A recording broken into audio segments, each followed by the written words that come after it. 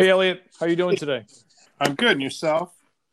I'm good. A lot going on in an area that I thought we could spend a couple of minutes talking about is one that's sort of tried and true in financial crime. That's corruption, but there seems to be a domestic and a global focus that we haven't seen in quite a while.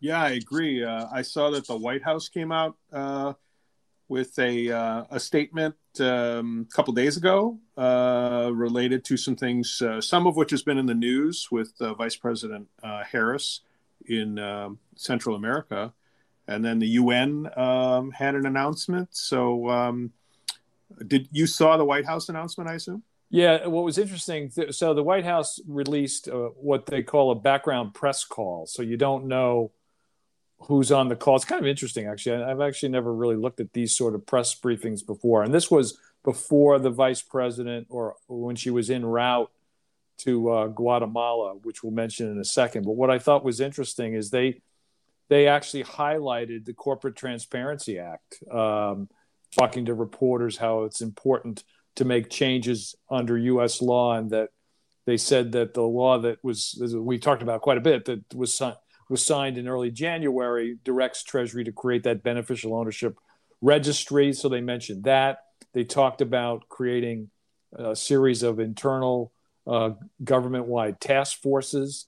There's a kleptocracy asset recovery initiative at DOJ that actually has been around for a couple of years, but they're sort of adding more to that. So I thought that was particularly interesting. And then, as you point out, the vice president was in Guatemala, and they did two things of note that I wanted to flag. One was sort of based on that press briefing, DOJ and state is creating an anti-corruption task force that's going to include U.S. prosecutors, law enforcement experts, to investigate and prosecute corruption cases that have a nexus in the U.S., Guatemala, and the whole region. And again, building off that kleptocracy initiative to prosecute these cases, they're going to add what they call resident legal advisors to help with training and mentoring to the public ministry in Guatemala. What they're calling a rapid response team to deploy U.S. prosecutors to enhance that mentorship. That was one thing. It's sort of separate from that and not corruption-based specifically is a human smuggling and trafficking task force, which obviously we've covered that issue quite a bit. Same thing, right? Justice and state with others working with law enforcement to track migrant smuggling and human trafficking operations and share information and enforcement. So, and I know, again, you highlighted what the UN is doing, which the timing wasn't a coincidence, I'm sure. No, I'm sure not. So the UN is going to have a special session, which at least has been described in a couple places as the first of its kind, and the focus is going to be on corruption, both from a political stability perspective and from an international economic perspective, and it's interesting because, again, it's one of those things that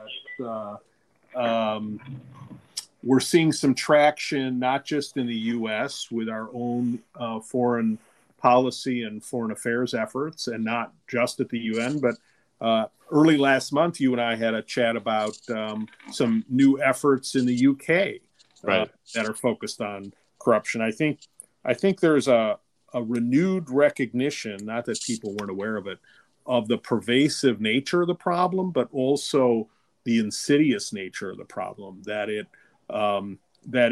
creates both economic and political instability. And while not all human smuggling and trafficking is the result of corruption, there's often a tie-in. And so I certainly see it as a positive that people are paying attention and trying to do things. Now, will that mean that, we're going to be able to plant a flag and declare victory in 3 or 4 years? I don't think so. But if we can keep it from getting worse and over time make it better with these coordinated efforts and thoughtful efforts and long-term efforts, I think that will be a huge positive. Yeah, the only other thing I would add, this was particularly interesting. It came out of the press briefing with the senior administrative official, which they don't disclose who that was. Is they highlighted when they talked about the anti-corruption efforts, they highlighted the importance of investigative journalism and investigative NGOs. So I think that's pretty interesting. You never would have seen that under the previous administration. Chance, but it says here basically sometimes to deal with support of anti-corruption efforts, they say it boils down to foreign assistance. So giving funding to groups that in some cases jumpstart investigatory journalism organizations. That to me is interesting, and that is giving a pat on the back to those journalists that have done so much in our world in financial crime, whether it's looking at shell companies, tax evasion, or corruption. So the fact that the U.S. government highlighting that, especially now when journalism is under fire, I thought was particularly noteworthy. Yeah, I agree. Well, I mean, there's just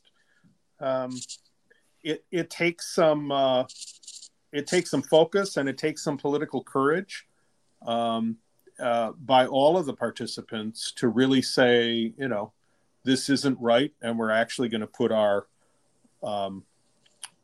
actions where our values are.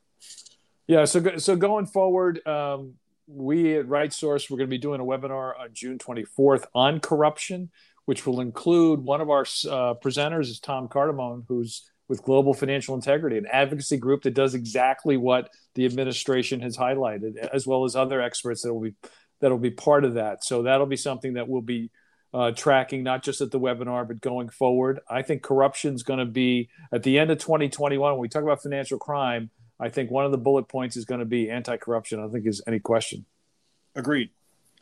All right. You have a great weekend, and I will talk with you next week. Take care. Stay safe. Yep, you too. Bye-bye.